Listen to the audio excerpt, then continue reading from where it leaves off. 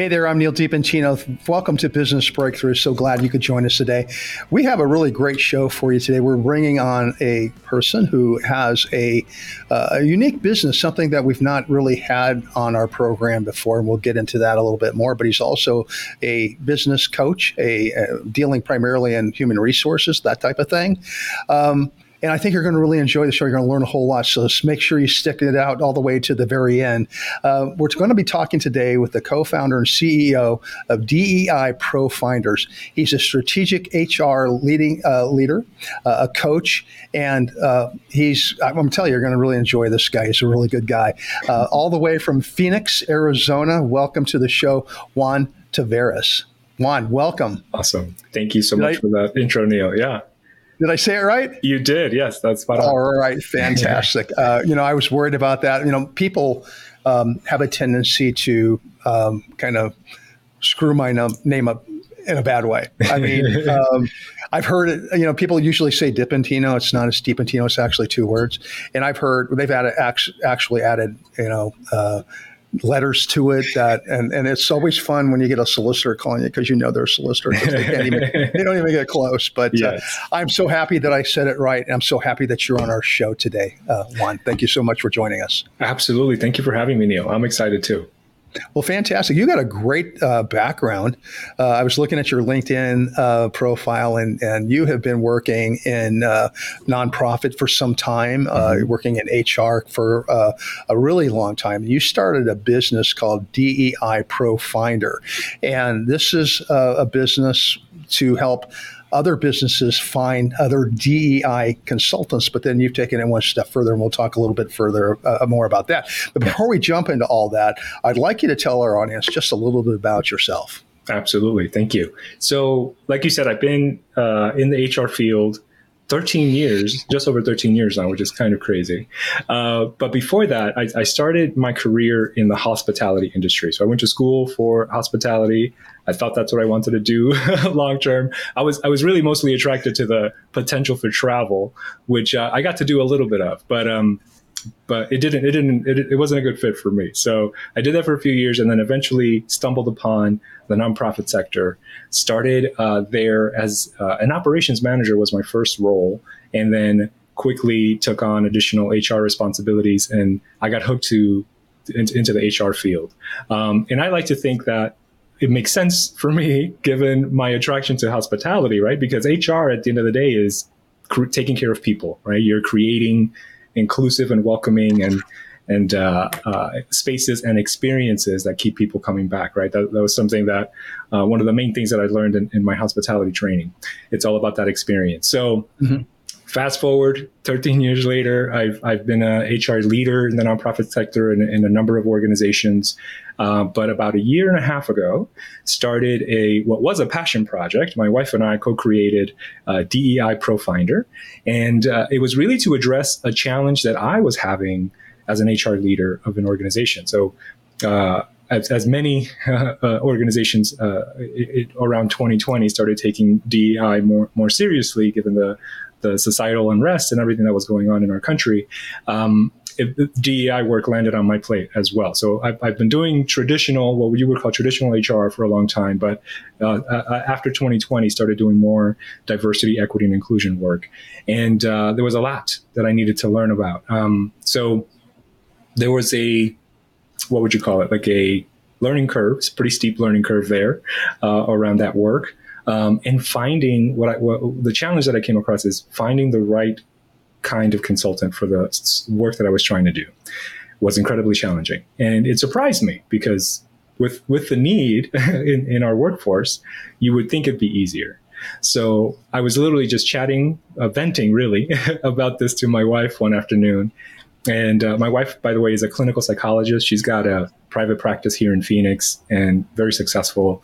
But she literally says she lists her business on Psychology Today, which is a mental health directory online. And she said, why isn't there a Psychology Today version for DI consultants? Can't you just go on there? And I said, wow, that's actually brilliant. Let me see. I don't know. So we started doing some digging around, and I did come across a couple of sites that claimed to have a list of consultants, but it was behind a paywall. which for me, it just didn't sit. I didn't really like that feeling that it's like, oh, I have to pay you money to then find out if you have what I need. Right. So I was like, okay, there might be an opportunity here. So we started to build DEI ProFinder, and we launched it in June or August of 2022. And then in November, just a year ago today, or this month, I left my job to do it full time. So nice. Here we are. Yeah. Yeah, absolutely. Absolutely. And you have, what you tell me, you have like 140 some consultants that are on site now? Just over 120 right now, yes. 120, fantastic. Yeah. Well, you're going to be at 140 in no time at all. So I'm a positive thinker. What can I say? So, it's interesting because a lot of businesses, they really concentrate on, building the business, building sales, the things that, that top line type stuff that everybody, is always kind of looking for, the profits and all that. But really to get there, you got to have the right staff, the right kind of people. And in order to have the right kind of people, you got to build the right culture. Is that correct? 100%. Yes. Yeah. So the DEI component in that is something that, employees are looking for. They want to find that culture where it's a fit for them. Can you explain a little bit more what DEI is all about? Absolutely. Yeah. So because there's as you probably know, just a ton of information and a lot of talk about diversity, equity, and inclusion out there. But from my perspective, diversity, equity, and inclusion is directly connected, like you said, to it, or it should be, and if you're doing it well, to every aspect of the business. It isn't a program or initiative or a department. It really needs to be embedded into everything that we do, right? So from an HR perspective, and this is why I think, because it's so connected to people, it makes sense for often HR leaders to lead this work, or for there to be a very strong partnership between the HR team and the DEI team or department, because it's so connected to the individual experience. But beyond that, that's sort of at its core, right? But then the other layers, or if you think about it as a ripple effect, it's going to impact the way that you do business, the way that teams start to engage with each other. When you think about the leveraging everyone's unique identities, right? The diversity on the team to ensure that you're getting the best work out of your folks, but also engaging in ways that are meaningful. So embracing different communication styles and addressing people's needs as in that workflow process will get you a better outcome and better product, which will then impact your audience and your customers, right? So it's connected to everything that a business does. Now the challenge, and this is where a lot of my work comes in, right? When this unfortunately when this work is not done well, a lot of challenges pop up, right? And this is what we're hearing a lot about in the media, with entire DI departments being eliminated, or those DI roles being laid off, because they didn't give that work enough time, right? This is a change process. Like we're changing the way that we're working, and we're changing the way that we're talking about the work experience. Then it's going to take time for people to catch on. Now, one of the things that I do in my practice is that, like I said earlier, it's not about training. It's not just about training. It's not just about having a DEI strategy or program. It's about embedding it into everything that you're doing. So starting with an HR audit, right? Let's look at your policies, your practices, your procedures. How are they ensuring that they're meeting the needs of everyone in the organization, right? That's just like a first starting point as an assessment, and then going from there. Because what I've noticed is that organizations sort of skip that step, and then they dive into the deep end. We start talking about racial identity and microaggressions and white privilege before we've actually set the foundation for the safety that needs to be in place in order for those conversations to be fruitful.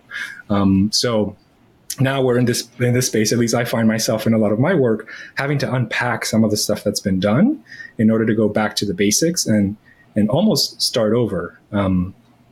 Yeah, I went on a tangent there a little bit, but no, you're fine. You're actually, I love what you were saying. And one thing I really liked about what you were saying is this: is that you call your business a practice, and I agree with that. I mean, if you take a look at what's happening in our world and the way people work and the way people interact and in the workplace, it's evolved from the time that I started in business to now, and it's going to continue to evolve, over the next several years, and maybe it'll evolve forever. I don't know, but there's really, I guess there's levels of expertise in this area, right? Mm-hmm. But because of the change and the evolution of it, it is like a practice. You have to continue to learn, to come up with new concepts, to come up with new ideas that make the workplace safe for everyone involved.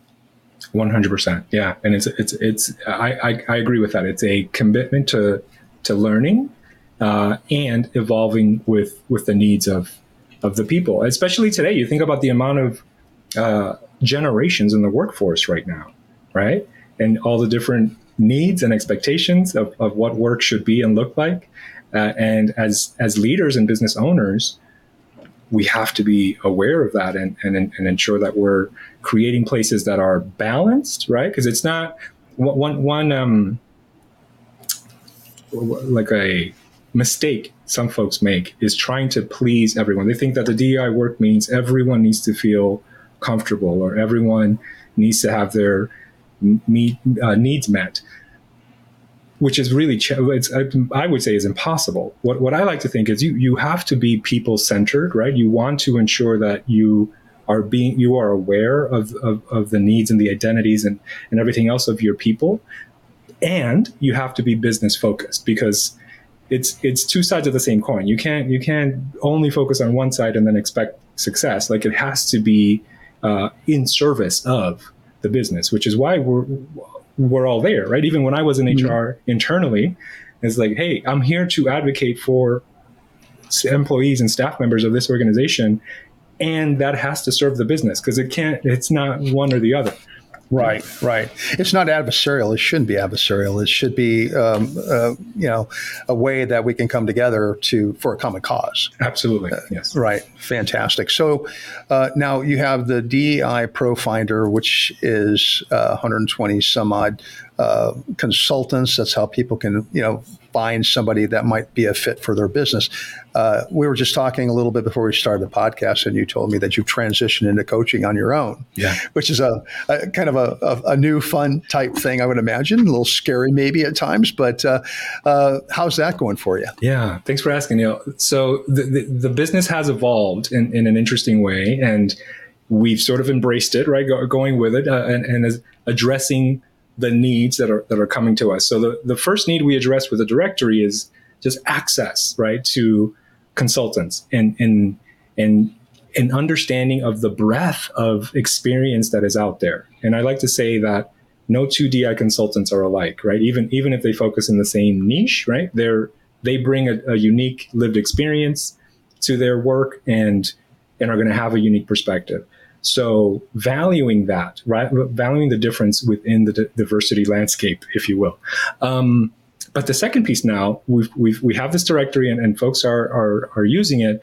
We started getting about 6 months ago outreach from HR leaders that are saying, this is great, except I don't know what I'm looking for. I don't know where to start, or I don't know what I need.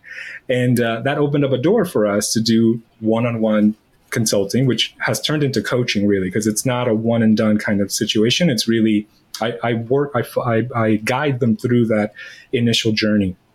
And it's been, to your point, it's been scary because this is new for me. And it's been really cool to see the vast majority of people that I work with right now are basically a previous version of me, right? They're HR leaders in a growth phase or mid-career that are looking for guidance around this work. And that's where I was just 5 years ago, 3 years ago. So it's been nice to be able to share my learnings and my mistakes, because I made a lot with my clients and then helping them do that work better than I did the first time around.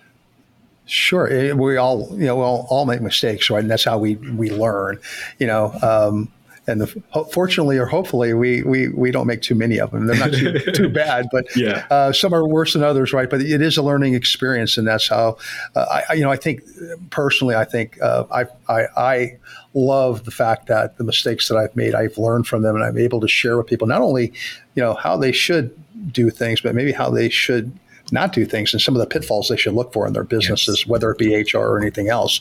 So who is a typical client for you, Juan? Yeah. So the main, my main audience right now is HR leaders. And those are the ones that I get to coach and go deeper with. Okay. Are they small businesses, or are they what size business will you typically work with? Small to mid-sized. Yeah. Okay. So, because I do have a couple of coaching clients that are in that oversee 1,000 employees or so. So, would that be considered mid-sized? I think that's the top end of mid-sized. It's a little bit bigger than my business, I can tell you that. Right now. So it's been fun, but the vast majority, to no surprise, is nonprofit folks, because again, that's where my expertise lies. And then on the flip side, on the more less coaching, more consulting, I do have a couple of nonprofit small businesses that are the CEOs of those companies are leading the DEI work because they don't have an internal HR. So I serve as their consultant in that work and have more on the strategy development side than the execution piece. But yeah. It's been fun. So when somebody reaches out to you, so you're talking about CEOs and the nonprofits, small businesses, when they reach out to you with concerns about the culture of their business, the DEI portion of their business, what is your process in working with them? How do you get from having a concept to actually putting that concept into work? Yeah, great question. So I do a couple of things because oftentimes it's kind of like being a doctor. The issue that somebody comes to your office with is a symptom of something else, right? So I like to do like a root cause analysis of what folks are coming to me with. So a CEO can come to me and say, "Hey, I'm having a retention issue." I was like, "Okay." So you might think the solution is we need to hire more people, but when you ask more questions and you figure out like why are people leaving? Like what is it that is causing the retention issue? Because we need to address that before we focus on hiring more people, right? So that's just a simple example of how I do it. So it requires an assessment. So I do often one of the first phases of the work is both an HR assessment but also a culture assessment, which requires many interviews with other folks, well, not other folks, but people across the organization. So not just leadership. I want to talk to anyone in the field. I want to talk to middle managers, anyone that is I want to get a cross section of perspectives of how people are experiencing the organization, because you might not have any issues at the top, but they might be hidden or unspoken about at the bottom. So I want to get a sense of all of that before I can develop a strategy. And even in that work, I take a very agile approach. And it's like, I'm not interested in developing a 1 or 2 year strategy. Let's focus on the next 3 months. Let's see what change we can make in the next quarter, and then address and fine tune the plan as we go along, because we just, there's so much we don't know. And because we're talking about people, it's very nuanced. Yeah. So that's my initial step. Well, I like the baby steps part of that. It makes a lot of sense, because there's just not, you can't just come in and just one big swoop and try to change everything. It just doesn't work. You have to kind of chip away from it. So I really like that comment that you made on that.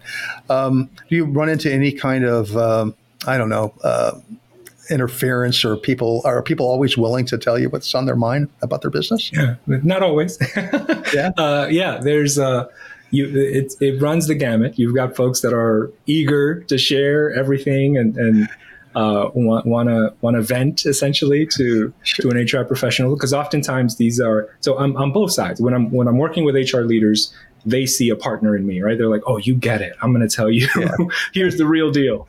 Right. And then when I'm working with a small for-profit that doesn't have an HR department, then this is like a relief for them. They're like, "Oh, somebody who can help me, make a change or navigate this with me.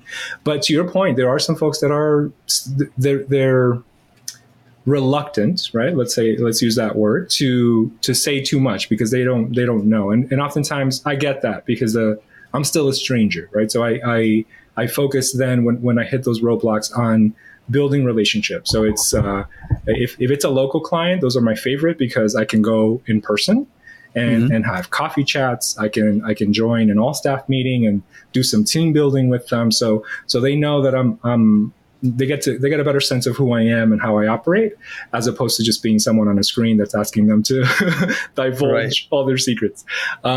So yeah, and that's also why it's important to get, for me, a cross section of interviews, because to balance that out, you're going to get more information from some and less from others. But the more folks I get to talk to, the more balanced that is.